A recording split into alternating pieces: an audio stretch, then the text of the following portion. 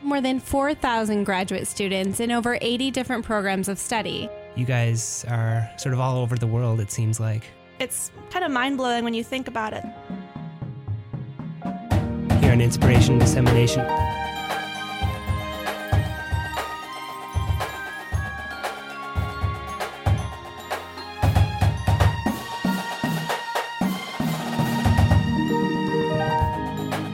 There's actually photographs of this data set stretching over a much longer period of time. They're now converted into basically mathematical shapes, and we can now analyze the statistics of this shape. Good evening, listeners. Good evening, listeners.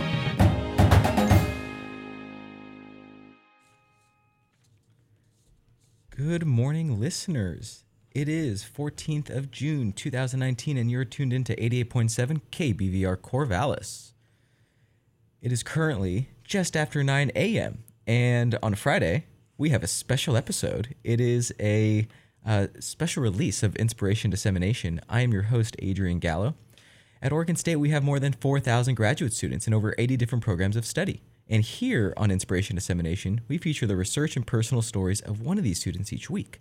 If you're a graduate student at OSU and interested in coming on the show, or you just want to find out all about the awesome things going on at Oregon State, check out our blog at blogs.oregonstate.edu/inspiration, where you can find out all about our upcoming guests and links to our Twitter and Facebook pages.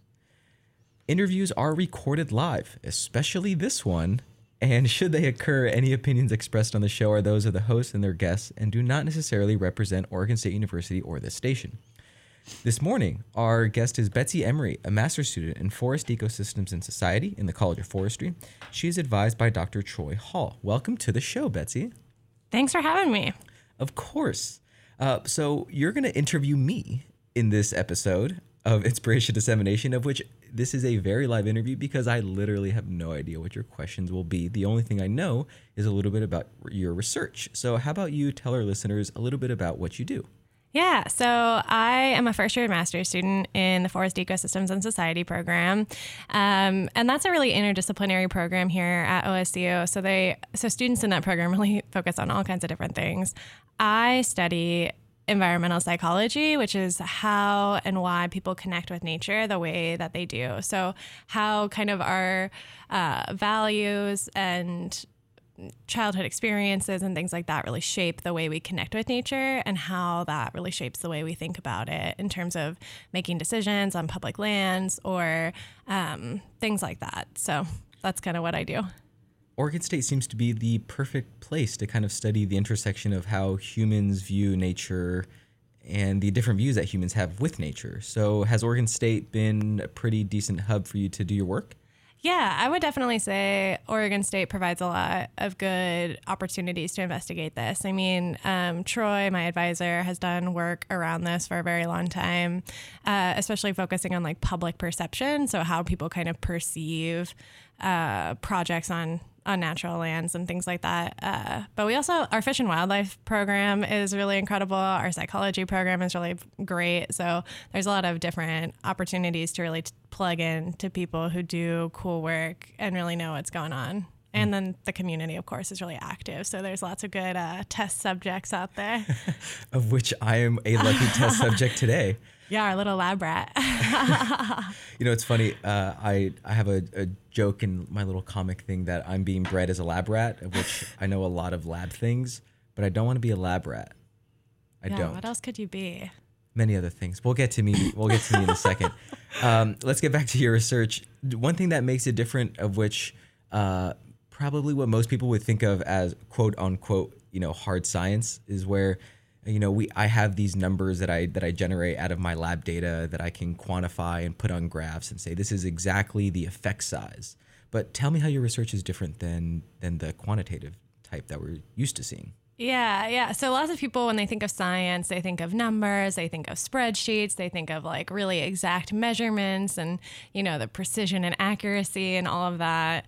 And that's one way of looking at the world. And in social sciences, especially, so the study of humans, you really dive into this other arena called qualitative research. And that really uses a lot of different types of data. So we don't really collect numbers, and more so it's focused on interviewing people, looking at different documents, trying to really understand the depth of something that's happening, and using textual data to really get to that. So yeah, some of the common, I guess, qualitative research methods would be interview, for sure. That's very common. Focus groups, so having lots of people come together and talk about something, and seeing how multiple people in a conversation really drives it, like different themes that might emerge through discourse. And then you also see things like content analysis. So maybe you're really interested in how an organization talks about something, how they might shape public policy, how they might be shaping public conversation about something. So maybe you pull all the documents that they have published around a certain topic and start to look through it and look for themes in it and things like that. So there's a lot of different ways that people embark on qualitative research, but ultimately the goal is really looking for depth of understanding, and I think that's the primary difference is quantitative work, this like number-driven research really looks to generalize trends. Like you want to understand like this thing that I found holds across all of these different scenarios. And I know that because I have collected all of these things and I have controlled for that. But in qualitative research, it doesn't really matter what the generalizability of your outcomes are. You're not really looking for this overarching trend. You want to understand all of the mechanisms of how this issue or this topic that you're investigating is working. So one example I can think of is as people drive on Highway 20 going towards the east side, they have that big B&B fire complex that's pretty obvious on the landscape. And you can ask a lot of people, how do you feel about fire? And you aggregate all of those answers. And then you say, people say that, fire is really bad. But what you're interested in figuring out is not what they said, but why they came to those conclusions. What's their value set that kind of dictates how they feel about fire in the long run? Yeah. And that's kind of the specific area of qualitative and social science research that I look at exactly is I think it's really important. And I think survey data plays an important role in kind of understanding across the board, people think this, people support this, people don't support that. People, identify these types of risks or, whatever you put into your survey data, people are going to vote like this, that kind of stuff. But to me, it's like, yeah, that information is really useful. It helps us understand how people think about something, but we don't really understand anything past whether they support or oppose it. And to me, I'm like, wait, that's where all the story is. Like, I want to know that piece. So that's why I was like really interested in doing qualitative versions of those types of questions, I guess. So before we get into your interview with me, if there are any students out there, undergrads especially, who want to get more involved with this type of work and they want to pursue graduate school, I'm assuming that, how would they go about figuring out, what kind of advisor to contact to build a successful kind of research career?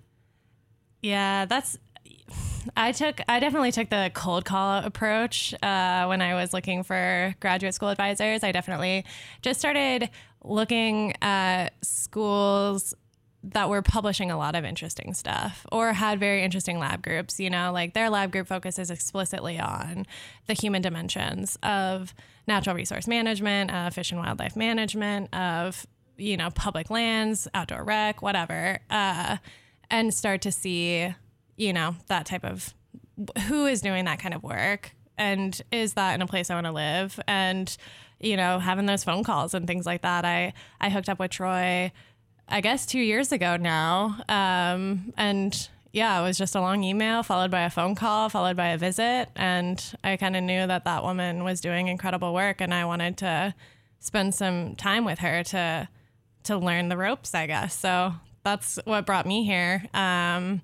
Yeah, it's a lot of cold calls and a lot of like just emails into the ether. I don't know.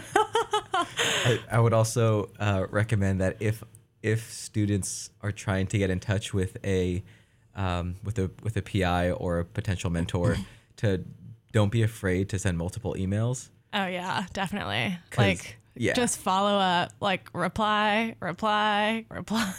Hey, by the way, just making sure you got this in your inbox. Yeah, I'd like to follow up with this email I sent 2 weeks ago. Just wanted to see. Yeah, mentors and advisors, they're busy people, and if they see your name once, they may, ignore it, but if they see your name 2 or 3 times, okay, they might read it this time. Yeah, I actually heard from a fellow grad student that their major advisor told them that if they didn't get at least 3 emails from a potential student, that they wouldn't respond because it didn't seem like they were that serious, quote unquote. Wow, 3 emails. 3 emails, yeah. To me, I'm like, if you don't respond with a second email, I'm kind of disinterested in following up. But hey, we all have a different method. Yeah. Okay, so speaking of your methods, should we dive into your interviews or anything else that you want to get out of the way first? I will say that just, for my own disclosure, usually we have to, this is a pilot interview. So I would say that usually I have to collect informed consent. And that's a huge part of working with human subjects, is that you have to really outline the risks that might be posed by participating in the research project. I'm really lucky in that my research is just straight up interviews. So there's not a lot of risk. I'm not really investigating any type of sensitive or emotional topics. But I do want to say that, today we're going to participate in an interview, and I hope that you consent to that interview. And it seems like you consent to having that video or that interview audio recorded, so that's good.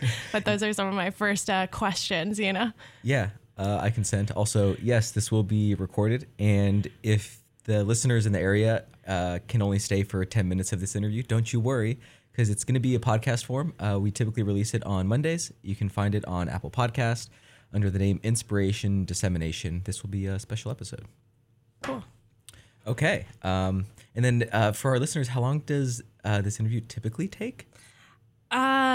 I would say it takes about 45 minutes. Okay. Yeah. Interesting. Yeah. And there's a few different pieces of it. So the first piece is really talking about nature, views of nature, how you kind of think about what nature is, how you want to connect with it. And then you'll read a scenario about a specific forest health threat. In this case, we're going to talk about Swiss needlecast. And then I'll ask you a series of questions about that scenario that you just read. And then we'll do some wrap up at the end. Okay. Let's get started. All right. So people kind of have 2 different ways of viewing the natural world. Some would say that humans are more important than nature, while others would say that, nature is still really important, even if it isn't providing any type of value for humans. And so I'm wondering kind of, how do you respond to those 2 statements? Is there one that you feel like you identify more closely with? Is there another one that you think that you identify with? And kind of why do you feel drawn to one of those statements? I definitely feel drawn to the latter statement that I forget the exact wording, but nature can just be, but it doesn't have to provide a direct service to humans. I think I gravitate towards that definition because I really, really enjoy backpacking, and especially wilderness areas. And the concept that this wilderness area is, untrammeled by man, that is something that I value a lot, in the sense that what value does it provide when I'm not there backpacking? Well, it's just there, but I do value that. Right. So it provides value even if you're not participating in it, and even if it's not providing like wood or mushrooms or some other, Uh-huh. Well, I guess you know what it is providing? It's providing solitude. Yeah. That I would say, like, the intangible is that it is providing solitude, and that's why I value it a lot. Do you think that you get some sort of like emotional, like, do you feel emotionally or like spiritually connected to nature when you're in those places? The first thing that comes to mind is at the end of a yoga session, you kind of like try to find your center and like clear your mind. I've been very unsuccessful at doing that when I've done yoga. Very unsuccessful. But when I do go backpacking for multiple days at a time and I come back, there is never a moment that I'm like, oh, I'm totally connected.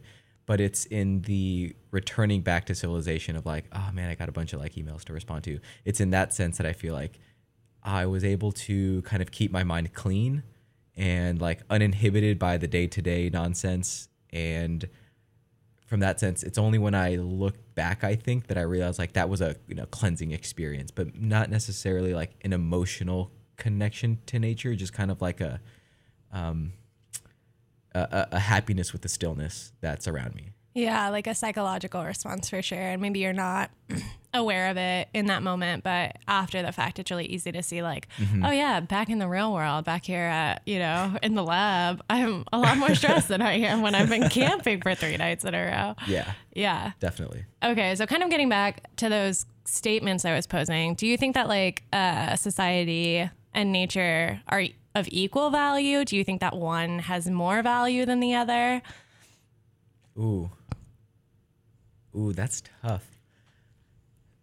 So for context, I study how carbon cycles in natural ecosystems.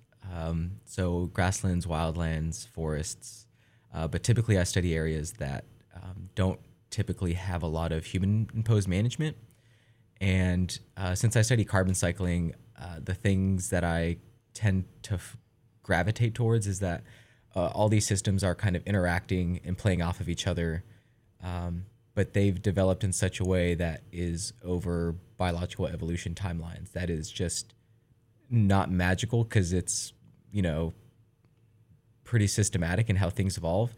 So I see that kind of evolution of nature as just absolutely incredible and how systems respond and buffer themselves against change. That's kind of, to me, the arduous nature of microbes living and dying and constantly fighting a war for nutrients. And then, being where they are now, I tend to see that as fairly impressive. Although on the other side of the coin is society has produced the technology that we have today. People can listen to us from a couple miles away, and on Monday they can listen to us remotely when they're in the backcountry if they download it onto their podcast feed. So like society and technological advancement is pretty freaking impressive. Also, I don't know how to square those two because they're so different. Well, you can feel like they're equal. That seems unfair. It seems unfair to think that they're equal. Yeah, because it's like comparing apples to oranges. Yeah, it's interesting to compare something that's billions of years old to the last 250 or so, of which we've really had a major impact on the world around us. True. That's a good point. That's a good frame for thinking about this question. I also studied geology in my undergrad, so I'm like, these like millions and billions of years time frame is like bananas of like how carbon and salt cycles. Yeah. Like, oh yeah, I got my iPhone today. Woo.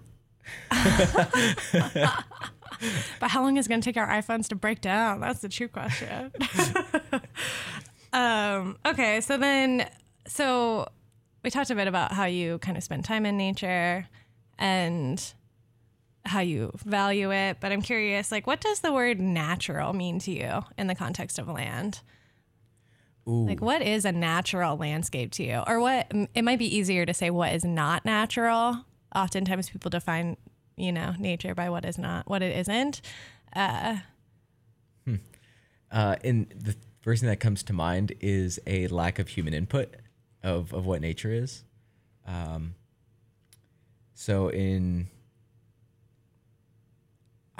would think of nature as places that I can't get a phone call. Like there is a space requirement.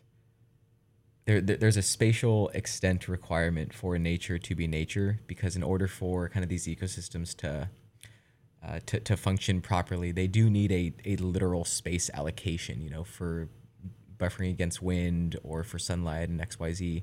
But that spatial requirement, at least in my mind, is also hinged on how close you are to cell service. So like, at least for me, I have a really bad service. It's T-Mobile. Thank you, T-Mobile. In most places in the MacDun, the College Forest just north of here, there is no service, right? Now, granted, there's like a couple sections of quote unquote old growth or spots in the College Forest where they just haven't managed, where that feels very natural for sure. But in the ecosystem context, the McDonald-Dunn Forest used to be like a grassland oak savanna. And since we've implemented fire suppression, then conifers have allowed to come in. So like, is that a natural ecosystem that used to be there Actually, no, not really. It used to be mostly oaks and grasslands, but like people love those big old trees. Right. Um, Okay, so but would you consider so maybe you don't consider them natural, like maybe you don't consider MacDun natural because it isn't what its natural state would be, you know, it isn't an oak savanna. But do you consider it nature? I would consider the MacDun natural because it's definitely within its, here's a buzzword. It's definitely within its like natural range of variability or historic range of variability. Like, could that have been a conifer forest in the past? Yeah, like previous to the last, glacial maximum of like 11,000 years ago. Yeah, sure. Definitely could have been like a true conifer forest. Was it a conifer forest in the most recent since the glacial maximum? No, not really. But is it within that like historic range of variability that like that ecosystem could have existed there? Yeah, for sure. Like if the MacDun instead was like a corn cropping rotation system, yeah, that would not be natural at all. Okay, so it sounds like natural to you is really based off of whether or not it would actually be that way without human manipulation. Yeah. Okay. Yeah, so I guess I would call natural a lack of human input. Okay. Or nature a lack of human input. It is interesting to think about it as input. A lot of people will say, nature is not manipulated by human. It's not touched by humans. And so to me, I think of that as like, and people will say like, oh, there's trails here or there's a parking lot here. So that's not nature to me, or that's not natural to me. It's planned. There's some sense of those things, but it's interesting to think of like, oh, I can get a cell phone call here. So that's not natural, and it's interesting to think like, oh, you could probably, I'm from the Southwest. There are tons of desert areas that have no cell phone coverage, and I could be on the middle of a road and not have, so that's interesting. Yeah, there's lots of places on the highway that I don't get service either, so it's not the perfect metric. I agree. Well, yeah, it doesn't have to be. That's what we're doing. We're doing social science research. It doesn't have to be perfect. You don't have to have some like matrix in the back end of like, and this is why I think this. Let me come to this. Okay, so all right. So one more probe on that question to see. So in your mind, so we talked about MacDun, and obviously that's like a much larger kind of expansive preserved area. Mm-hmm. What about like places like Avery Park or Willamette Park? These are city parks. There's some infrastructure or a lot of infrastructure, depending on how you want to think about it. Willamette Park and Crystal Lake have huge baseball fields and stuff like that. But would you consider those natural or nature? So I go running there pretty often. It's really nice because it's along the water. Would I consider it natural? Another way to define natural, at least in my brain, is if the kind of sounds of the ecosystem drain out the sounds of humans. So like if the sounds of birds are greater than the sounds of like the people with their dogs or strollers or cars turning on or doors shutting, like if there's an audible component of like the river is right there, and as I run along the river I can only hear the river and birds, that feels very much like nature to me. So there's like certain portions of that trail that very little people visit, that feels very natural, versus other parts that are along the waterfront and it's paved next to soccer fields on one side, and then there's a big like an arboretum almost, and then a big parking lot. Like as you run through those portions, there's like always people there. There's always people yelling or this and that. Like, do you hear the birds or the river? Maybe if you try really hard, but it's not an overwhelming kind of like auditory blanket that you would in other parts of Crystal Lake. Yeah. Soundscapes are becoming a really important part of like natural resource planning and outdoor recreation planning. And like, how do we really monitor soundscapes and make sure that they are protected and that people can have those kind of natural soundscape experiences in a gradient? I'm thinking to a smaller idea, which is, so Avery Park is kind of big. Yeah. But there's another park, I forget what it's called, but it has like these cool sand volleyball courts on there, and it's, surrounded by houses everywhere, but it's like this big, big old square of of grass and trees, and like that place is really cool. I really enjoy going there. Would I consider that nature though? No, because no matter which direction I look, there's always houses and there's always cars, and there's always just because it's smack dab in the middle.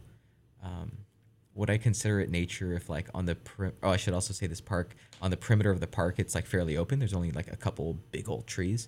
But if instead the perimeter of the park, if it had like big old bushes that you couldn't see the houses, would I consider that nature just because you're like physically occluded from? Yeah, there's like a screen. Yeah, I might. I don't know.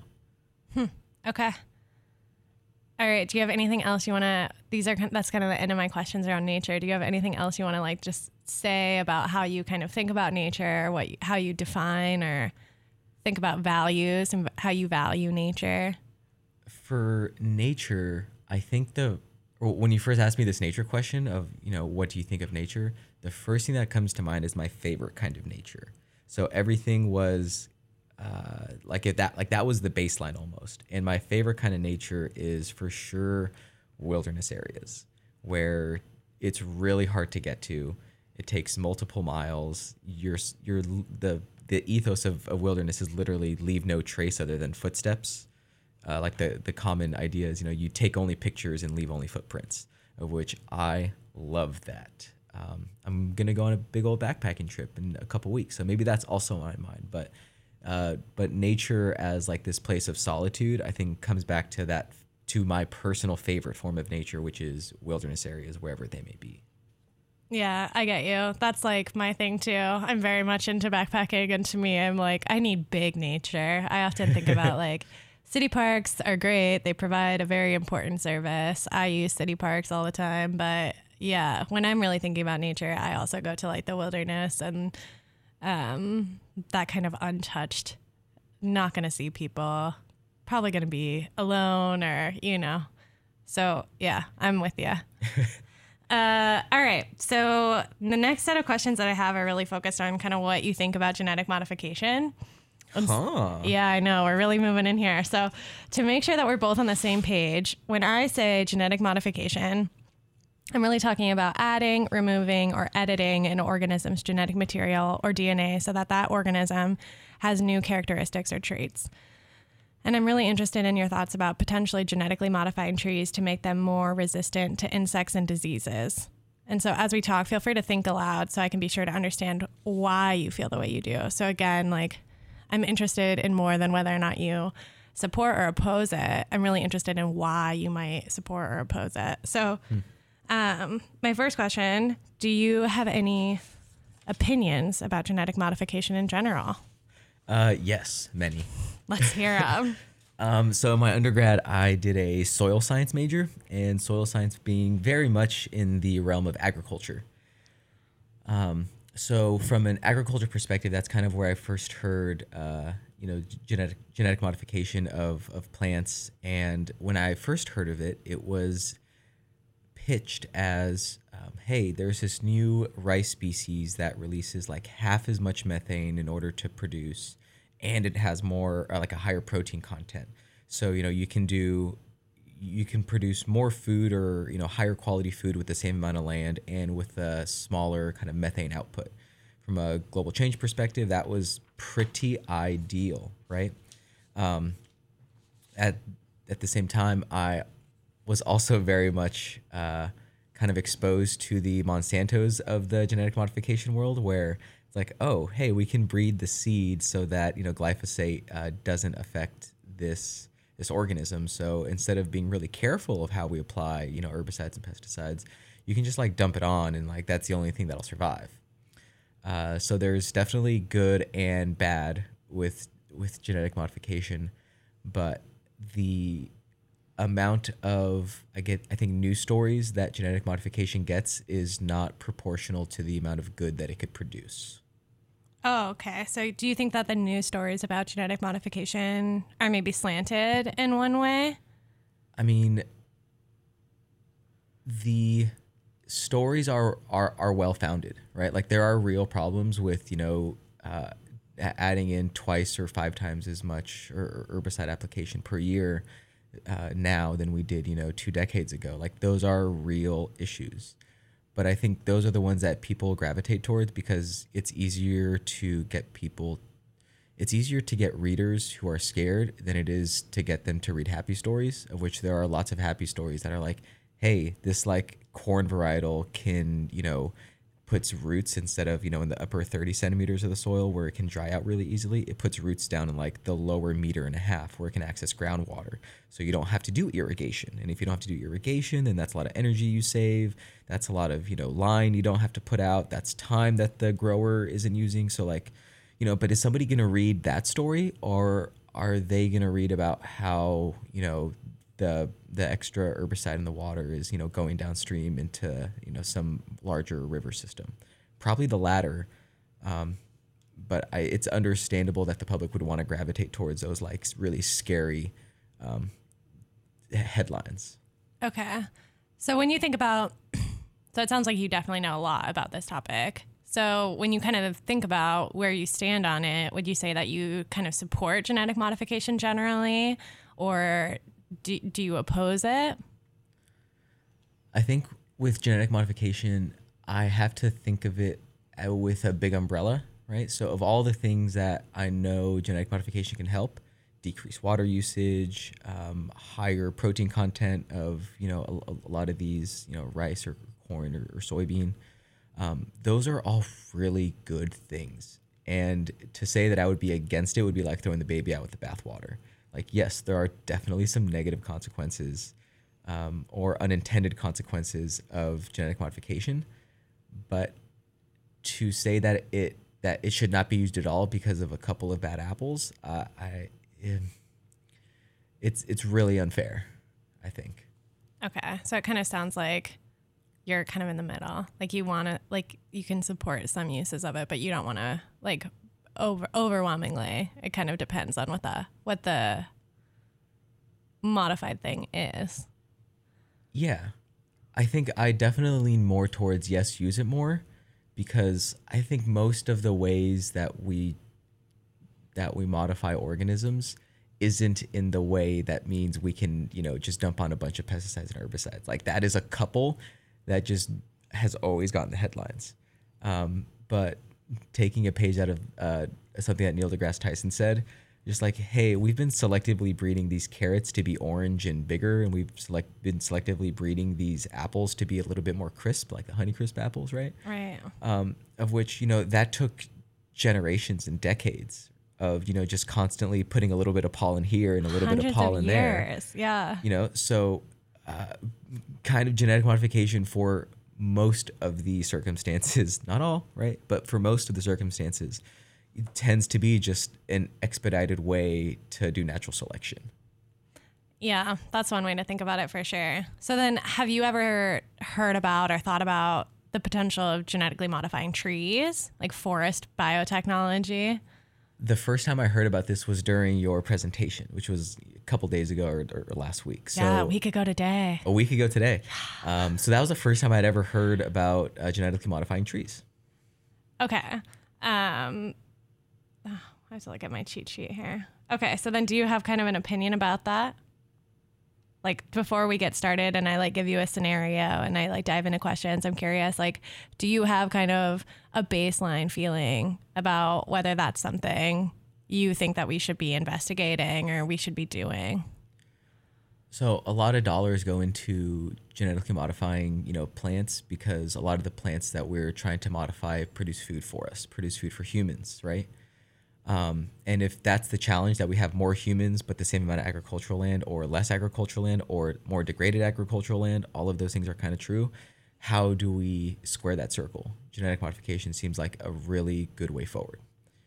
The challenges that natural ecosystems face are global climate change.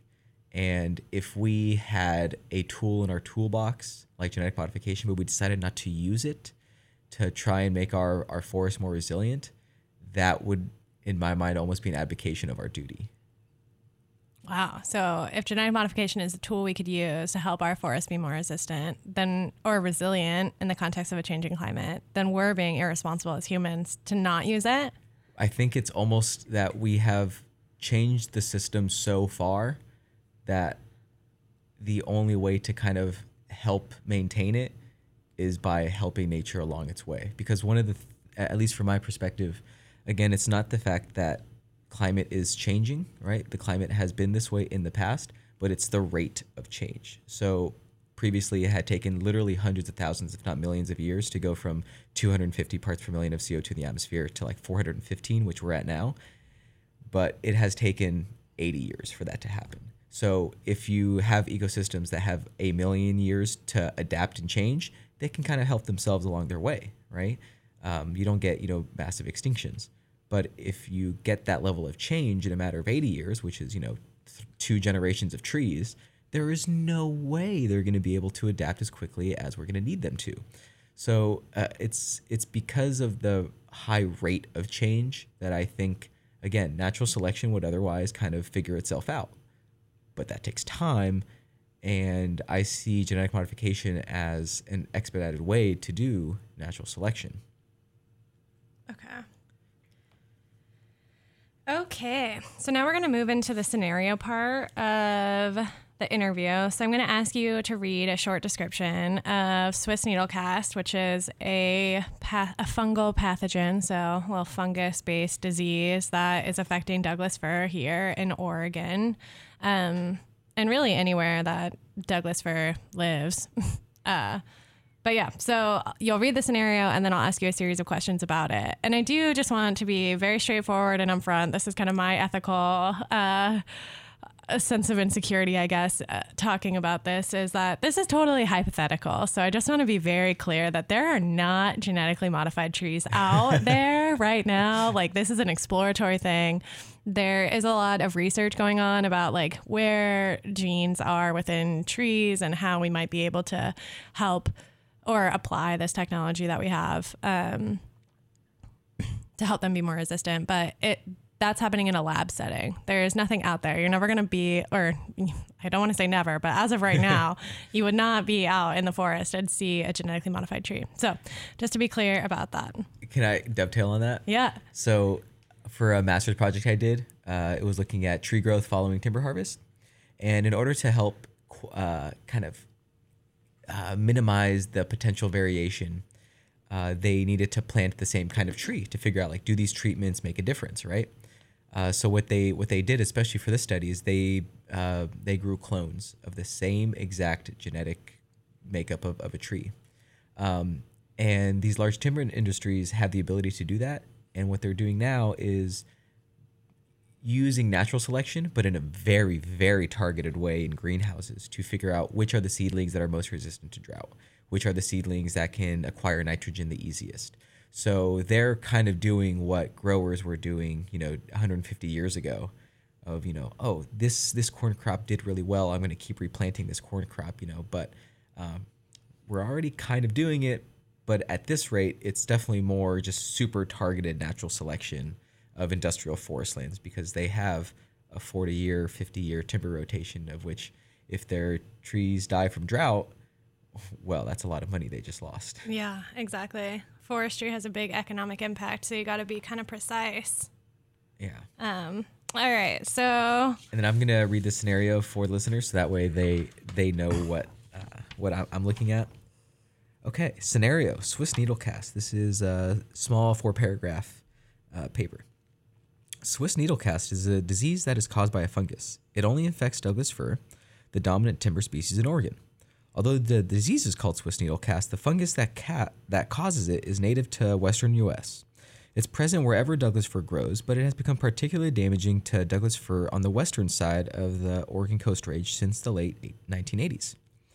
Annual aerial surveys conducted by the Oregon Department of Forestry estimate that each year more than 300,000 acres of Douglas fir forest in this region are impacted. Scientists believe that the current Swiss needlecast epidemic is caused by a variety of factors, including climatic conditions and topographical variables. Swiss needlecast is particularly common in areas that get a lot of spring and or summer rain, and where mild winters favored the disease's growth and reproduction. There's also evidence that the increase in acreage of Douglas fir plantations in areas of the Coast Range that were previously dominated by other tree species has contributed to environmental conditions that promote the disease development and spread. Although the Swiss needlecast rarely kills trees, it's an especially concerning forest health threat for tree farms and land managers because it reduces tree growth rates. Primarily, the disease causes Douglas fir to lose their needles, which can have substantial effects on how quickly they put on trunk or height growth, impacts that can decrease their long-term survival. Oregon's epidemic areas generally have decreases in annual growth ranging from 20 to 50%. The growth loss is estimated to have an economic impact that exceeds $200 million each year. Applying fungicide or using Douglas fir seeds from an area that isn't infected with Swiss needlecast are the two ways land managers can protect their farm from this disease. Scientists may be able to genetically engineer Douglas fir to be resistant to Swiss needlecast.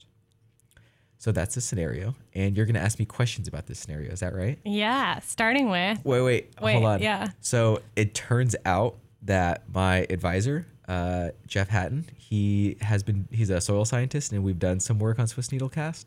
And one of his graduate students, Dave Fry, he just graduated, and he worked with Swiss needlecast disease. And since we're in the same lab, we usually talk about ideas and concepts of what could be causing Swiss needlecast. And we think we have a mechanism of aluminum toxicity or limitation in soil and in needles that could be helping, that aluminum could act as a kind of driving factor as to whether or not a tree will get Swiss needlecast. Like also these temperature and moisture conditions, because that's the way the fungus grows really efficiently. That's interesting. But also we found this super high correlation that's like too odd to be accidental in nitrogen content in the soil and nitrogen content in the leaves. But hopefully no other land managers listening, because we're trying to write that paper now. Right. So Stay tuned. So I know a bit about Swiss needlecast because I've been exposed to it for Dave's master's career for the last 3 years. Right. Okay. Well, this is a hypothetical situation, a hypothetical scenario. You're probably one of the most educated people that I'm going to interview as part of this project. So I appreciate that knowledge. So I guess my first question is kind of, what is your general reaction to this scenario? It sounds like you do know a lot about Swiss needlecast, but I'm curious, how do you feel about it as a forest health threat? And how do you feel about, we'll start with that. How do you feel about this scenario and Swiss needlecast generally? So it was the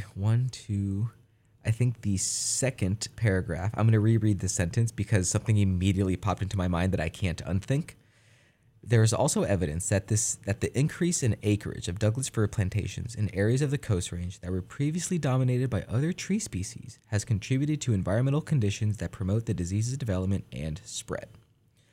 The thing that I did my undergrad in California, and we did a lot of work with vineyards in my soil science degree. And in those vineyards, we talked a lot about disease outbreaks and fungal outbreaks, and how in Northern California, in the Napa Valley, it was particularly bad that once one kind of vineyard got this fungus, it spread across every single vineyard in Napa Valley. Now, why did it spread so fast? It was because the fences between vineyards had basically no distance between vineyard A and vineyard B and vineyard C and vineyard LMNOP, where they were all so close together that it was basically a monoculture. And this monoculture allowed the rapid expansion of this fungus and a massive economic decline. I see the same frustration with growing corn and soybean in these absolutely massive monocultures, where that's all you see. And if you get a disease in one spot of the field, it's going to spread super rapidly. That is not how to build resilient ecosystems, right?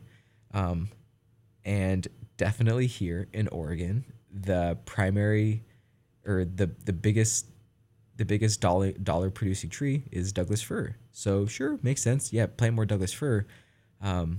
But boy, it's looking a lot more like agriculture. Especially the private timber industry. And I wonder if they're just ignoring everything that they have learned from agriculture of planting monocultures is good for maximum economic output. But at the same time, the risk there is really, really high if you have some kind of plant pathogen. In this case, a fungus that kind of closes the stomata of the leaves. And if all you have are Douglas fir, well, that's going to be super easy to infect all the Douglas fir. So the first thing that came to mind was, oh man, they're making the same mistakes as agriculture of just planting Douglas fir everywhere. Right. Of course it's going to spread if that, if that's the only crop that's there. If you have like a fungal pathogen, that's what they want to do. They want to spread through conditions that are suitable for it. And so if you only have Douglas fir planted in that area, it kind of helps exacerbate that the spread of something into potentially a problem. If there's lateral continuity of like all these Douglas fir branches, then it's going to be super easy to spread from A to B. Yeah. So my first thought is like, man, wouldn't it be great if there were like buffer areas of different kinds of tree, if there was, more species diversity to kind of help literally break up the distance between these Douglas firs so that the outbreak wouldn't move as quickly. But of course, the downside or the difficulty, not the downside, the difficulty in forestry is that, these rotations are 40, 50 years. So you have to predict these Swiss needlecast things 40, 50 years into the future. Or now you have to predict, large wildfires, but you planted these trees, nearly a generation ago. Right. Yeah. You don't really know when there's going to be an outbreak. You can't be it's hard to be proactive in the context of like natural resource management. Yeah. You don't know how things are going to change. There's a lot of uncertainty. Yes, definitely. Okay. So it sounds like you had definitely heard about, Swiss needlecast, so I don't need to ask that question. Also, for the readers, I definitely have a cheat sheet here of questions, trying to make sure I ask Adrian all the ones that are on the list. Okay, so I guess so you know a lot about Swiss needlecast, you know how it functions, you know a lot about Doug fir forests. How do you feel about Swiss needlecast in the context of like, how big of a problem do you think it is? Do you think this is something we really need to be putting resources into addressing? Oregon is one of the biggest timber producers in the United States. Millions of board feet. Millions of MBF. So many board feet. And Doug fir is our primary timber species. It is the highest grossing species for sure. Yeah. And on top of that, I think there is an inordinate impact to rural communities if we don't do something about Swiss needlecast. Where like the Portland hippies of the world, like, are they going to be impacted by 20 to 50% growth losses? No, they're not. Probably not at all. Right? But would the people living in Coos Bay or in Sweet Home, would they be impacted? Sweet Home doesn't nearly have as much of a problem because they're a lot more inland. But especially the coastal communities, how impacted are they? Much, much more impacted. So when I think of kind of Oregon as a whole, do we need to be doing something about this? Yeah, I'd say so. Right. And you also think about like, there's been a lot of impacts to forest industry in Oregon over the last like 30 years, 40 decades. That'd be a lot, 40 years. I mean, Northwest Forest Plan, huge impact on forest industry. Swiss needlecast, potential to have huge impact on forest industry. Definitely. And it's already having $200 million economic impacts each year. So yeah, it is a justice issue. Like when you really think about it, it's a social justice issue, an economic justice issue in a lot of ways. So, okay. So how do you feel about the idea of and again, this is hypothetical, but how do you kind of feel about the idea of genetically engineering it, like to be resistant? If we could make a Douglas fir species that would not be attacked, infested, I don't know the right terminology for fungal pathogens. I think infected. If it wouldn't be infected by Swiss needlecast, then, or the actual Phytophthora or whatever it is that attacks it. Anyways, moving on. This is a test, actually. So, okay. Yeah, is it? An interesting point. So, actually, I think pretty much all Douglas fir, including on the east side of the Coast Range and probably on the Cascades, I think they all actually have Swiss needlecast as like a small fungus. Right, but it's an epidemic on the west side of the Coast Range. Well, it's kind of like the fungus is always present, but it typically doesn't proliferate like it does now. Right. Okay. So like like we all have bacteria on the outside of our skin, but like most of those bacteria just like don't kill us.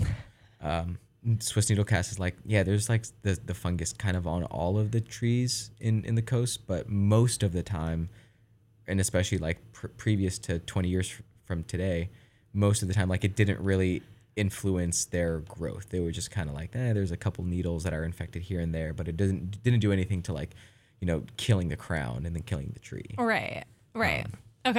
Okay, so So what are your thoughts about genetically engineering Doug fir to be resistant to Swiss needlecast? yeah, why not? Yeah, why not? Yeah.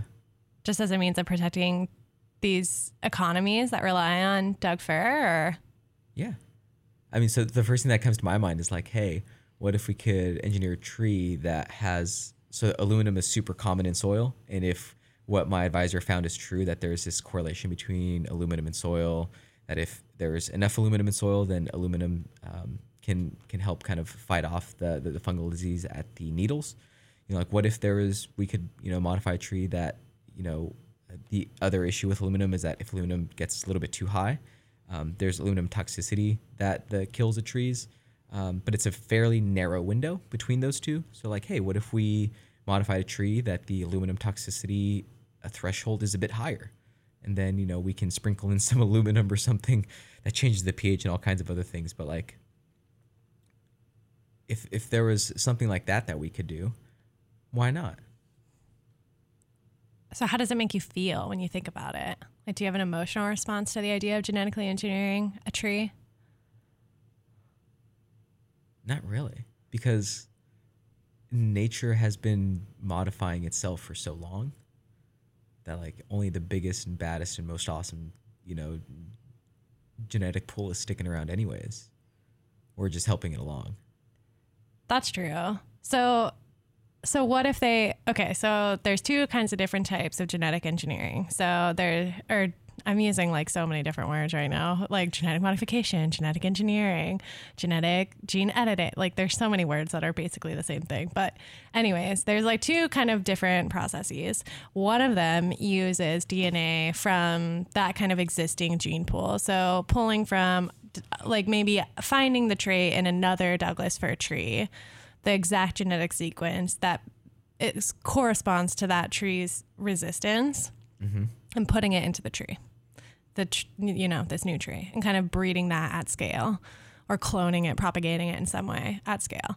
The other way is you find any genetic material out in the world. You know, DNA is a universal language. So like the DNA from a fish or from a fly or from bread wheat, you know, these types of DNA species or DNA sequences can be used in other organisms. And so I'm curious, like you're talking about we've been modifying the genetics of trees over, or any really organism that's been domesticated since humans started becoming a big deal, I guess, building societies and things like that. I mean, that's why we have like 50 million kinds of pet dogs. Yeah, exactly. Right. And they all have hip dysplasia, but too far. Okay. Anyways, I don't have a lab, so yeah, me neither. I don't. Yeah. But anyway, so I'm curious, how do you feel about one of those options over the other? You know, like the idea of using genetic material from a related species or shrub, another tree, a grass maybe, or using DNA from a completely unrelated species to establish this resistance. Like, do you have a different thought about one of those? Like, how do you feel? Yeah, I definitely have different thoughts. So for the former example of using some kind of gene from a related species, I feel pretty okay with that. I don't see any qualms with that. For the latter example of using some kind of gene from a not related species, some kind of bread wheat, I would have some significant hesitation to that, because now we're introducing, you know, some kind of gene that is, in a sense, quote unquote, unnatural, right? Like if you took a gene from a sword fern that like can tolerate high aluminum and you put that in a Douglas fir, oh, okay, well, they're kind of always hanging out together anyways. But if you took a gene from, you know, the zebrafish that happens to do this, you know, certain thing really well and stick it in a tree, and it's like, well, that's like so far removed from what we know in terms of how ecosystems would function that like that would give me significant pause. Yeah, so it kind of, yeah, it is less natural. Do you feel like, I don't know. I don't really know how to probe into that, I guess. It's interesting to think about like how we all feel like, or not we all, but that's pretty much how almost every person I've talked to about this responds, is that if it's from a related species, I feel a lot more accepting of it. Yeah. But if it's from a non-related species, it kind of gives us pause. I think that the reason why I think that is because with a related species, at least, that gene being in a, or if a gene is coming from related species, the way that ecosystem functions shouldn't change that much. Like, what are the unintended consequences of giving a gene from understory vegetation and providing it to an overstory vegetation? I see the consequences of that, of those unknowns relatively small compared to the uncertainty related with introducing a gene from another ecosystem into, coastal Douglas fir forests, that like the unintended consequences and the unknowns are greater. Does that mean I'm against it? No, but I would definitely want to see some like pretty controlled field trials of significant size that you could accommodate the literal size required for Douglas firs to kind of operate, so like a potted plant experiment wouldn't convince me. But a couple acres probably would. Yeah, like mimicking how it would actually, or trying to find out how the system would work. Yeah. If you were to plant it out, like having that scale and that kind of dynamics. Yeah, because like in the trial, like what happens if that gene that is really good at like preventing fungus from like attaching on or proliferating, like what happens if that gene like kind of kills a mycorrhizae of that tree, or like an associated species of which like the mycorrhizae is super necessary to get nitrogen, and without nitrogen these trees die. So it's those unintended consequences that like are much harder to predict.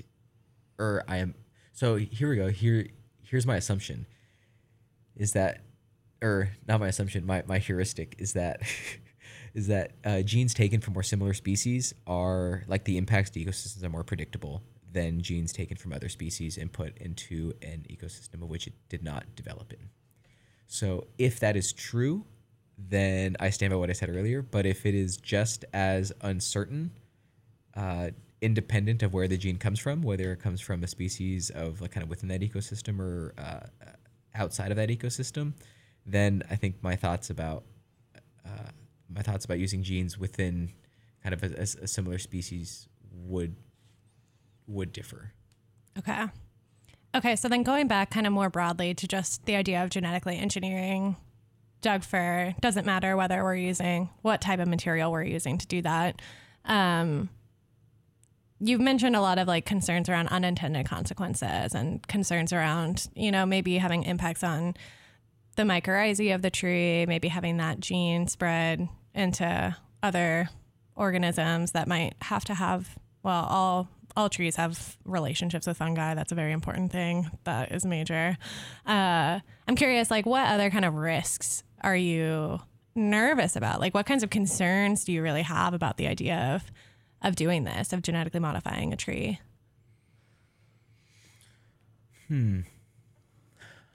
What other risks can I think of?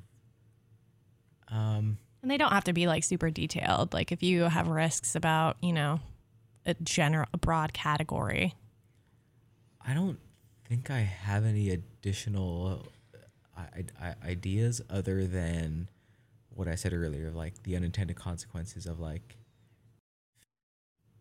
if for whatever reason, some mycorrhizal species just can't survive anymore with this new gene introduction because the gene was inserted too close to, some associative gene that it needs for a protein that it needs to communicate with the mycorrhizae or something. I think that's the only hesitation that I can really think of is like what's happening on the microbial level to make sure that trees can still grow. Okay. Yeah, so more ecological connections, system thinking. Mm-hmm. Okay. So then what types of benefits do you see? We talked about kind of economic. Climate resilience is one. Okay. Like in climate resilience being like the largest umbrella, but underneath climate resilience, you know, like the kind of pillars that helps keep dry is, you know, like rural communities, recreational activities, trying to find solitude, right? It would be pretty sad to go on the Coast Range and have it look like the Sierra Nevadas because there's no trees. Rest in peace, Sierra Nevadas. We still love you. I'm going there in 2 weeks, and I absolutely love that place. Even with all the dead trees. I mean, it's pretty cool because, like, so yeah, where I go in the Sierras are the quote unquote high Sierras, you know, like 9,000 feet plus, where you do approach tree line. And it is really cool to just like get up to a point where like the trees can't grow anymore because there's no oxygen. And there's just like skeletons of trees that, like, you know, in Oregon, those trees would be like, you know, 8-9 years old. But because they live in such harsh conditions, they're like 200 years old and they're like as tall as me. And I'm not that tall. And it's like, man, that tree had a freaking hard life. Yeah. If trees could tell stories, it'd be fascinating. Okay. So we talked about that. We talked about risks and benefits. We talked about where the DNA comes from. Now, the other big question I have, I guess, is, does it matter to you? Like, does your opinion about genetically engineering this tree matter if the threat is native to that forest system? Like Swiss needlecast, you were talking about, you know, this Phytophthora, the exact pathogen, the fungal pathogen that's causing this disease, exists at scale. Like on all these Douglas fir trees have them. Some of them, it grows into this big epidemic.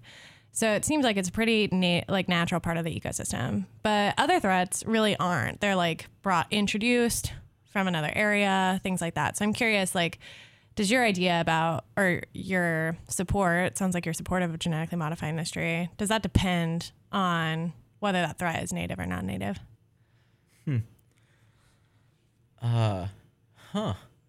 So, different example is Phytophthora ramorum, sudden oak death. Why do I keep calling Swiss needlecap Phytophthora, but I think I'm just like in pathogen purgatory over here. Pathogen purgatory? So Phytophthora ramorum was introduced from, I think, a Japanese nursery that was introduced on the West Coast. So it was a non-native fungus. So instead of Swiss needlecast, I'm thinking, like, should we also, you know, quote unquote, help these oaks?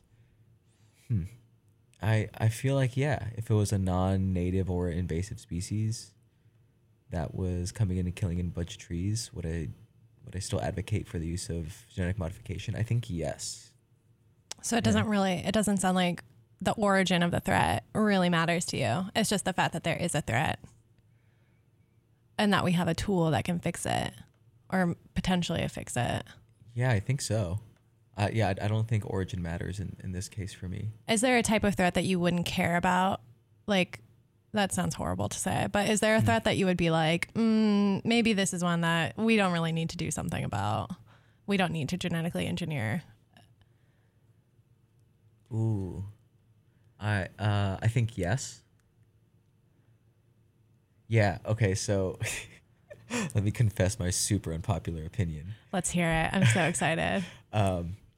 There's a bunch of invasive species that are, you know, coming in from around the States, and like there's one in particular that I'm having such a brain fart on that I just can't remember. But it really proliferates following timber harvest. So we typically use like herbicide and pesticides to kill it. It's a plant? It's a plant, yeah, an understory species. Like a thistle or something? It's not a thistle, but like kind of ish. Okay. The difference is that this invasive species is also a nitrogen fixer, meaning that it pulls nitrogen from air as N2 and puts it into the soil. And for any ecosystem person knows, nitrogen is almost always the limiting nutrient. And we've been losing a lot of nitrogen. It's really hard to get nitrogen. So if you can add nitrogen to your forest, that's like an automatic free fertilization effect. So for me, it's like, oh, there's this species that we're spending like hundreds of thousands of volunteer hours picking this like magical star thistle or whatever it is. But it's like, we're not going to get rid of this invasive species by all the volunteer hours in the world.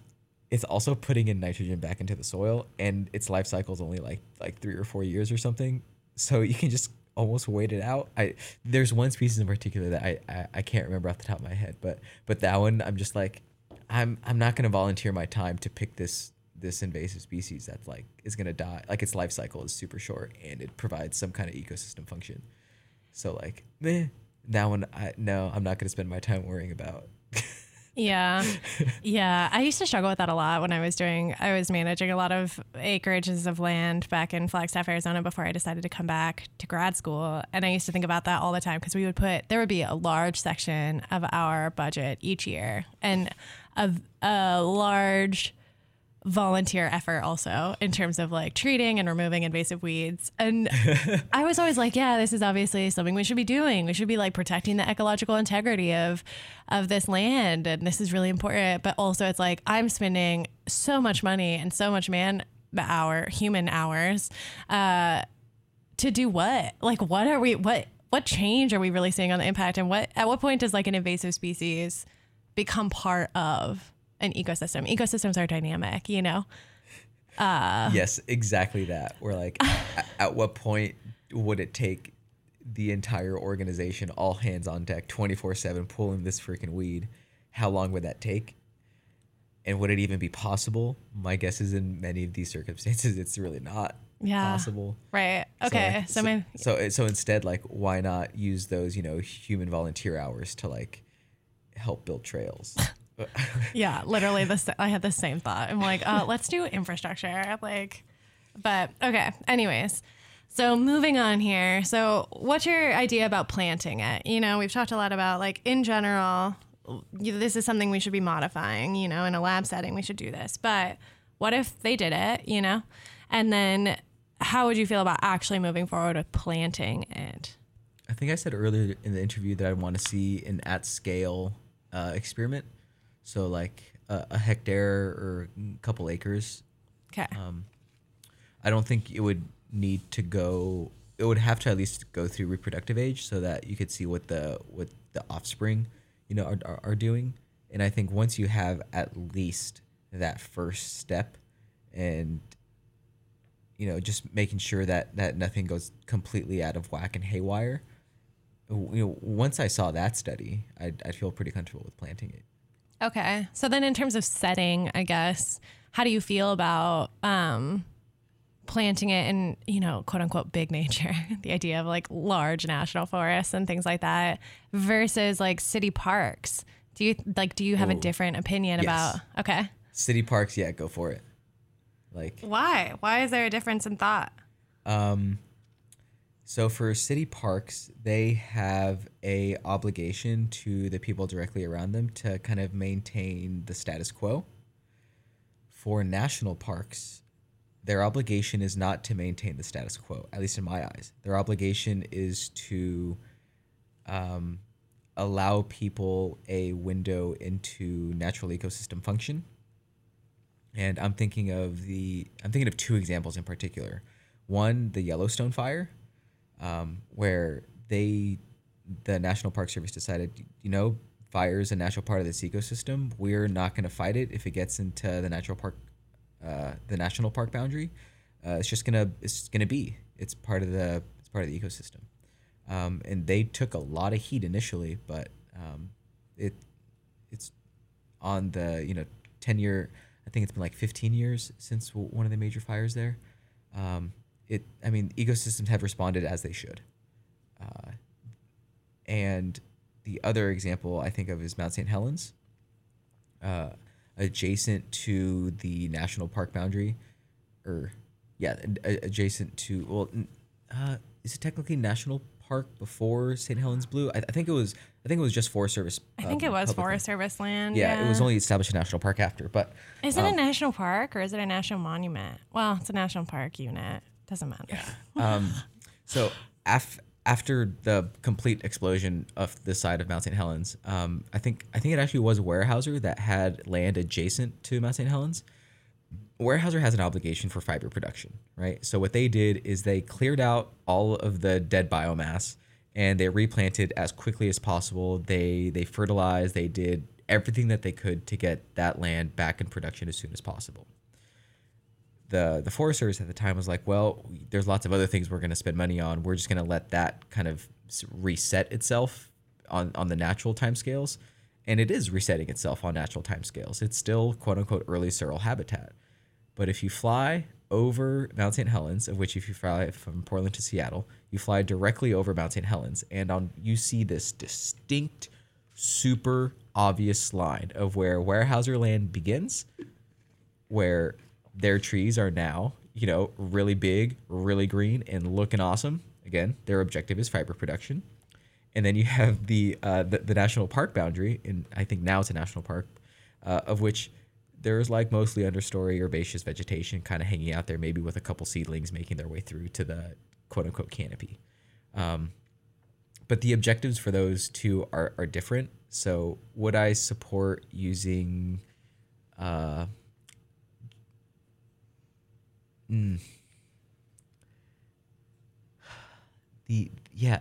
objectives of your city park is different than the objectives of the national park. But that was a kind of natural ecosystem disturbance, right? Versus is climate change a natural ecosystem disturbance? I would argue no, not at the rate that it's happening.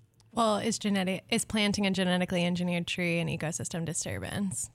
Because that's what I'm curious. Like, is the act of planting a genetically engineered tree in these different types of settings? I think a lot about disturbance. Right. I think a lot about disturbance from fire and wind throw, and landslides. And I study soils, so those disturbance factors are. You don't have to be a soil scientist to see in the data that these disturbances are disturbing, right? But if you plant Good one. But if you plant a genetically modified tree, is that a disturbance in the way I think of disturbances? That was a scoff for the listeners. No, I don't think that's a disturbance. Okay. Nearly the same physical, ecological impact. But if you plant a genetically modified tree that isn't tested, in terms of how it's going to affect the whole ecosystem function, could it be a disturbance? Maybe, but it's going to take 30 or 80 years to kind of develop. Right. All right. And so then one last setting question, I guess. So let's say you're, future you manages or owns your own tree farm, your own large property, and Swiss Needlecast is having huge impacts, in the area. You see your fellow landowners having huge swaths of their property die. Would you plant genetically engineered varieties of Swiss Needlecast on your own property? Yeah. No hesitation. Quick, yeah. Yeah. My own property? Yeah, because my objective is to keep my trees. Right, yeah. Like and if you're a tree farmer, you're trying to make money off those trees. Yeah, like that is my objective. Yeah. Do I care that it is non-natural, quote unquote? What is nature? I'll tell you what, if I can still hear birds, do they care that it's a GMO tree? Probably not. Like, can they still make a nest if it gets some kind of like weird branch that snapped, and can they build a home there? Yeah, probably. Do they care that like one gene is different that can help, collect aluminum in the soil or something, or help prevent Swiss Needlecast? Do they care? No, they're just trying to find a home too. All right. So up until this point, we talked a lot about planting a genetically engineered tree and the different ways that you could plant a genetically engineered tree, or the types of ways you could source material, I guess. So making a genetically engineered tree is not easy. It's not like, oh yeah, now I have one. I did that overnight. It was great. I used my CRISPR, totally cool. Like a couple of days later, I had my GMO tree. No, this is a multi-decade process, like just from a research side, but also from a regulatory standpoint. It's very complicated out there. So I guess I'm curious, and you said that you would want some large scale trial studies, some like controlled investigations into the impacts, the system-wide impacts of it. From a research perspective, is this something that you feel like we should be researching? Is this something we should be putting time and money, lots of money, lots of hours? I'm going to take another page from Neil deGrasse Tyson. He did an interview with I don't remember who it was now. They were discussing the impact that R1 institutions, that research institutions have on like the common world, of where he describes the return on investment for grants and graduate students and researchers at research institutions is simply too far away from what investors think of. So like the classic example is like here on the show, we typically interview graduate students about some aspect of their research. I can think of one graduate student in particular who looks at one chemical reaction within a single LED display. And if this one reaction is more, if he can figure out how to make this reaction occur, it makes LEDs like 30% more efficient. It makes LEDs easier to produce. So like, what does that mean on like the supply chain network of like molybdenum and all these heavy metals that's super hard to get? Like, that's a massive impact. But is anybody going to invest in him right now? No, because he's like doing proof of concept kind of stuff. It's going to be some other, private company 15 or 20 years from now that like takes his idea and scales it and then actually implements it. But the idea started here at research institutions 20 years removed from when it could be applied. So keeping that in mind of like the research that happens here that graduate students do every day, like we won't realize our impacts. So I think, yes, it should absolutely be looked into, even if it's a long time horizon. Because it could have that big impact. Yeah. Like the return of investment on genetically modifying a tree could be huge. Yeah, I think so. Okay. All right. We just have 2 more questions here about GMO. So for those of you that are listening that are like, oh my God, when is this getting wrapped up? I swear we're close. So, okay. So what if there were other options available? So we talked about GMO being one, and if it was a tool in the toolbox that we, as in humans, we're kind of being irresponsible if we don't use it. What if we could do the same thing through scientific breeding or through, they're using fungicide right now, which obviously is a chemical input, but what if there were other options on the table to help trees be resistant? How would you feel about genetically engineering then? Would your support change if you knew that there were other options that could have the same effect, the same outcome? No. I think of this in the same way that I think of ways that we need to reduce our carbon footprint. So let's say I was super supportive of solar energy, right? And then I found out that like, hey, with nuclear energy, you can have, a really high energy output. These new nuclear systems aren't nearly as dangerous as they were before. XYZ. Would my feelings change about solar? No, because we need to use every tool in our toolbox to fight climate change. So, no, I don't think my views would change. My views might change if we had some other, magical wand that we say like, oh, we can actually predict the influence of like this other, like if we could somehow use nuclear power instead of oil for cars, like that would be a major benefit. If we had like teeny little nuclear powered power plants in our cars, then we wouldn't need oil. Like that would make me change my mind about solar power, right? But yeah. That's like a super far end of the spectrum, right? Yeah, that's pretty far out. Yeah, Far out, man. Mars Curiosity rover runs on a little mini nuclear power plant. Wow. Pretty rad. I wonder how afraid people would be of that after, Chernobyl. I can't think. Me and many other people, I don't think could think about nuclear power without thinking about that. And so I think it's really interesting in the context of, it could have huge benefits. Like if we could shift our thinking to being accepting of it, what could we do? The possibilities are so big, Yeah, the new nuclear power plants are not nearly as volatile or vulnerable. Volatile or vulnerable. Those are 2 great V words. Pretty good. Yeah. All right. Last question.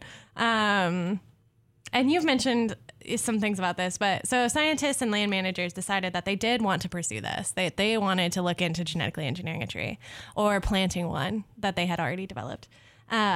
what type of information or evidence would you need to support that decision? You said large scale trials. This is interesting. I would want to see the peer reviewed research. I'd want to read the journal articles. I'd want to read the appendix, and I'd want their data publicly available so I can replicate their results. Oh, okay. What a scientist you are. I'm not most people, right? Like most people don't know that you could actually request data from the PI to make sure that it's replicable. But those are the kinds of steps that I would personally want to take. Okay. Is there any type of proof? Well, proof, I guess, that you would want. Like, I want proof that this isn't affecting X, or that this is operating the same way as Y. So I think whatever, this large trial study that goes to reproductive age, there are going to be a million things that they measure, right? There's always going to be that 1,000,001th thing that they didn't measure, of which someone's always going to find something that they didn't measure, right? Someone's always going to find but that one bacterial species that's abundant in, 0.02% of the samples that we found, what is that going to do? There is a threshold that I think is practical in terms of quote unquote proof, versus, any T that can be crossed and any I that can be dotted. It has to be all done within some level of reason. So is there going to be 100% proof? No. But would I be comfortable with 98.9? Probably, yeah. Okay. All right. Well, those are all the prepared questions I have for you. I do have a few demographic questions. I don't know if you want to answer those on air, though. We'll answer those off air. Okay, sounds good. So I guess, do you have any questions for me? Thank you so much for participating. But do you have anything that you wanted to elaborate on, or do you have any questions you want to ask me? I guess as a form of wrapping up. I think let's go to a song. Okay. And then we'll come back on air. Okay. And then I'll ask you some questions about who you plan to use this interview with others, and how that could inform your research moving forward. All right. Sounds good.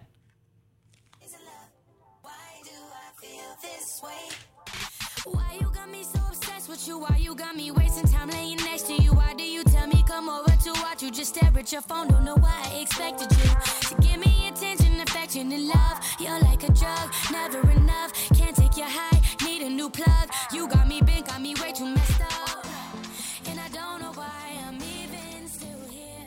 Can't shake it. Okay, you just heard Kalani with her song "In My Feeling." This is Adrian Gallo. I'm here. I'm joined by Betsy Emery.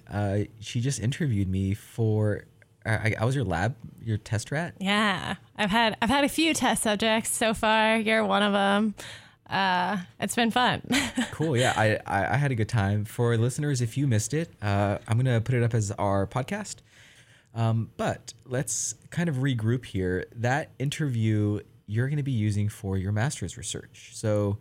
Remind our listeners what it is you're doing for your master's and how this interview will be used for that project. Yeah, so I'm studying how people perceive nature, how people's environmental values or kind of perceptions of what is natural affects the way they make decisions or the way they think about genetically modifying trees to be resistant to forest health threats.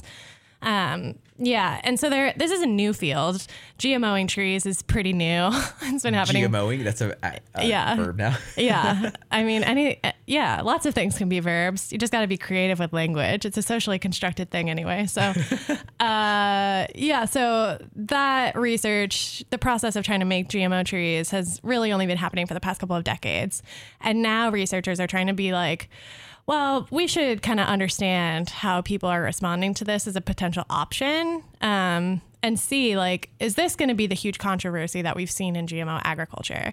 Mm. That has been, from globally, really, it has been hugely controversial. And so if people are going to respond to forest biotechnology the same way, we should know that in advance. And really, I'm hoping that better understanding how people think about this will really help us be kind of proactive in the way that we shape the way we talk about this as a potential option. Do you think people are aware of the fact that the Forest Service especially, but I'm sure many other government and non-government institutions have been using assisted migration to kind of plant trees in odd places that they typically wouldn't live in, but because climate change is happening so quickly, maybe they'll thrive in? Do I think that the general public is aware of that as an option?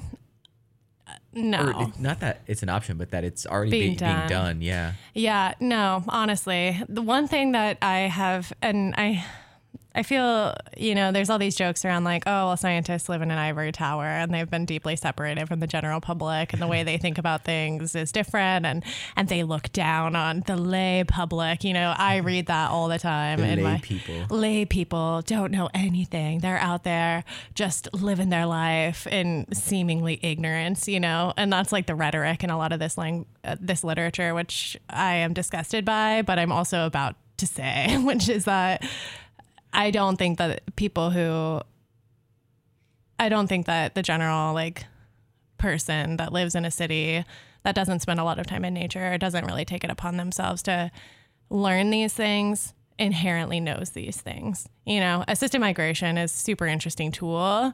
But if I didn't have an undergrad degree in forestry, I'm not sure that I would know what that is, Mm-hmm. and I'm pursuing an MS in forestry right now, but it's super siloed. So I don't know. I also had kind of my fundamental assumptions around what people knew checked through this pilot process. Like one of my scenarios is about mountain pine beetle. Bark beetles are hugely in epidemics in the Rocky Mountains. When you think about Idaho, Montana, Colorado. Colorado got hit. Yeah. Colorado is like ground zero of bark beetles, if you want to think about it that way. But to me, I was like, everyone in the world knows what bark beetles are. These are a hugely impacting thing. This is in your face. You see, like in my mind, I was like, oh yeah, everyone's going to think of like a front page, giant half-page photo, just a landscape of dead trees. And that is not the case. In one of my first pilot interviews, my best friend, who I have dragged all over, we've, gone backpacking in Denali. We've gone on river trips down the Grand Canyon. We have camped in the Swiss Alps. This guy is my best friend, and he's been with me through my undergrad, all these things, right? I was like, this guy, yeah, he's going to totally know what it is. And had never, ever heard of bark beetles, was like, maybe I've heard about this on some TV show, but I'm not convinced that I could really speak to what it is or if it's really a big deal. Mm-hmm. And to me, I was like, oh, wow, that's how siloed I am in this, that to me, I thought everyone would know these things. But people, if you're not thinking about it, why would you know it, Okay, so these interviews will be used. Who are you planning to interview and where?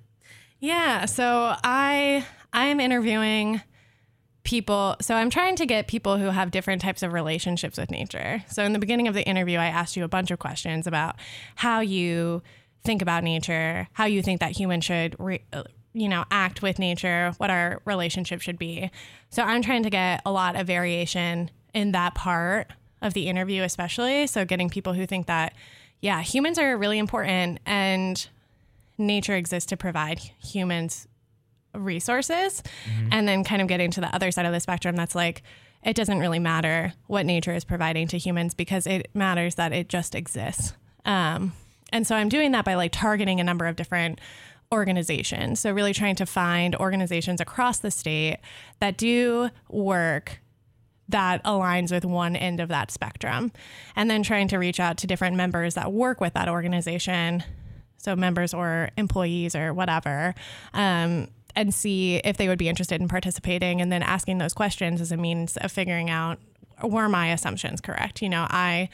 I targeted this organization because I thought that they would fall somewhere on the spectrum, and are they actually falling on that spectrum?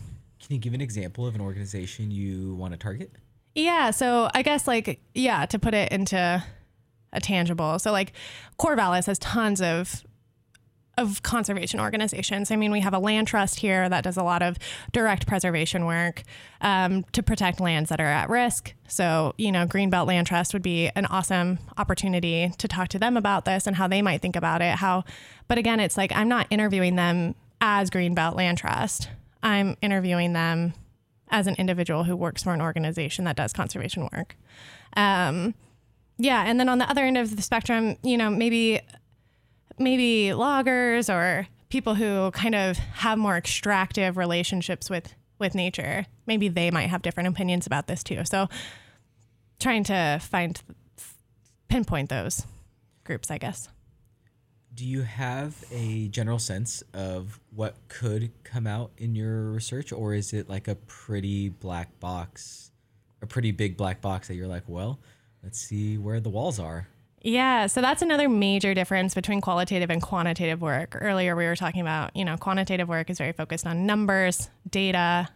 Well, I mean, my data is real data too, but it is real data. I'm real data too. I'm real data. But yeah, so quantitative work is also hypothesis driven, so that you have an idea of what might happen. In qualitative work, that often does not exist. Usually you are not trying to prove a hypothesis. You are trying to figure out what the hypothesis would be for future studies. So to me, it's like, I don't have a hypothesis written into my research proposal, but I do think that there will be differences in how people with different relationships with nature really reason about this topic. That's kind of my overarching research question. How do people with different relationships with nature reason about forest biotechnology? And I think that there will be differences. I don't know what those differences will be. And that's what I'm excited about, is that I get to talk to a ton of people. Like I get to talk to 100 different people and figure out 100 different people. Yeah, I get to do this with like 100 people. Hours of interviews. Yeah, thank God for transcription services, because I mean they cost a lot of money, but I'm not transcribing these for sure. Goodness, no. Yeah, but then how fun, I get to have just great conversations with people who do interesting work and have amazing and interesting things to say about something that I'm deeply fascinated by. So yeah, it's 100 hours, but it's like, what a fun 100 hours. That's the extrovert in me definitely coming out like, yes, I can't wait. Okay, so then with that said, have you asked yourself all of these questions and answer them yourself, or do you like purposely try and take yourself out of this situation and be like the quote unquote objective scientist who doesn't have feelings this way or that way? You're just like trying to extract the information of why your interviewee feels this way.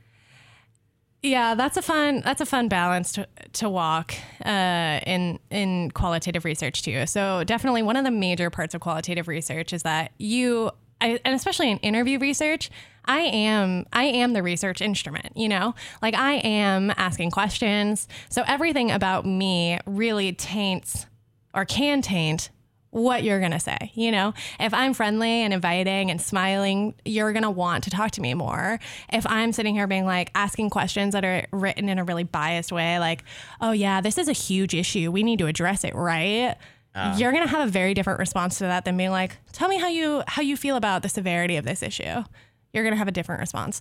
So there's definitely a lot of intentionality that goes into designing an interview guide that people are going to respond to in a non-biased way, but still provides them like depth of answer.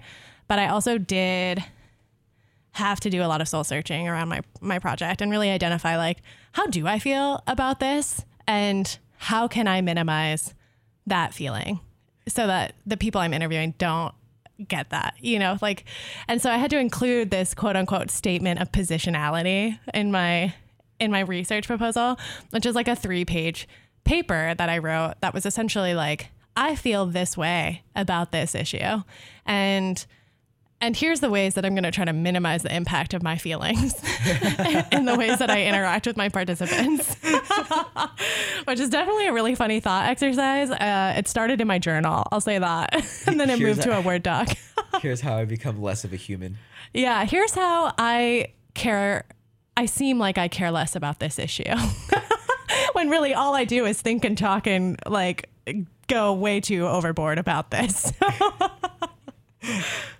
Yeah, yeah, that's a very difficult, even way to think, to like mentally take yourself out of the research that you're, to be honest, like personally invested in. Yeah, it's a lot different than just sending a survey out or like sending a link to a survey out to a bunch of like people that you don't know, that you've never related to, and be like, fill this survey out, and getting data back and being like, yeah, People think X about Y. yeah, you know, it's like, no, I'm having like a personal interaction with people right now, and you're never going to be able to control for that, you know? And so how can we find ways to make sure that that impact is at least similar, I guess, across everyone that participates? Yeah. Okay. Yeah. Well, that all sounds super exciting. These interviews are happening this summer. Is that correct? Yeah, we'll see. Yeah, my goal is to have my personal goal, which my advisor thinks I'm crazy for, is that I will have all of my interviews done by the beginning of fall term at the end of September. She says December more likely, so we'll see. Yeah. Well, best of luck. Thanks. Is there anything else that you want our listeners to know? Oh man, I don't know. I didn't think of some witty last line. I don't got anything. Okay. Well, we'll have you play a song or something after this so that you can have the quote unquote last word. Oh yeah, can I play the song that I listen to most frequently when I'm writing? While you're writing? Yeah. Okay, what song is it? It's by a French artist called Polo and Pan. How do you spell polo? Pollo. Polo and Pan, like Peter Pan? Yeah. And what's the song called? Are you on Spotify? I'm on iTunes. We can't use Spotify on here. Oh no, I don't know what the name of the song is. It's like Imagine. It's in French. It's like Imagine Knowledge. Well, I don't speak French, so why don't you give me the French word for imagine? Imagine Alice? I don't know. That's like horrible. My French speaking friends are probably really upset with me for saying that. Okay, well now this is embarrassing. Okay, so all right, my Spotify just loaded. It's Canopé. Found it. So All right. This is Polo and Pan off of their album. Ooh, how do you say that album in French? No idea. And I even went to France and studied French on that app for like a year. And I don't even know. I'm going to pronounce it like it's Spanish. Caravelle. I'm That's into more that. Italian, I'm into actually, that. Yeah, I that think. definitely sounded very Italian, but I'm into it. Yeah, it's the third song. Man, I don't know French at all. Also, if anyone likes this song, they're playing in Portland Oh, when? on the first day of fall term. And I'm going, and That's I would cool. go with strangers. Hit me up. Betsy Emery, look me up in the address book on OSU. Yeah, the Yellow Pages. Yeah. Okay. All right. Well, here it is. Betsy, thank you so much for coming on. And thank you for coming on the show and spending this Friday with me. Yeah, thank you.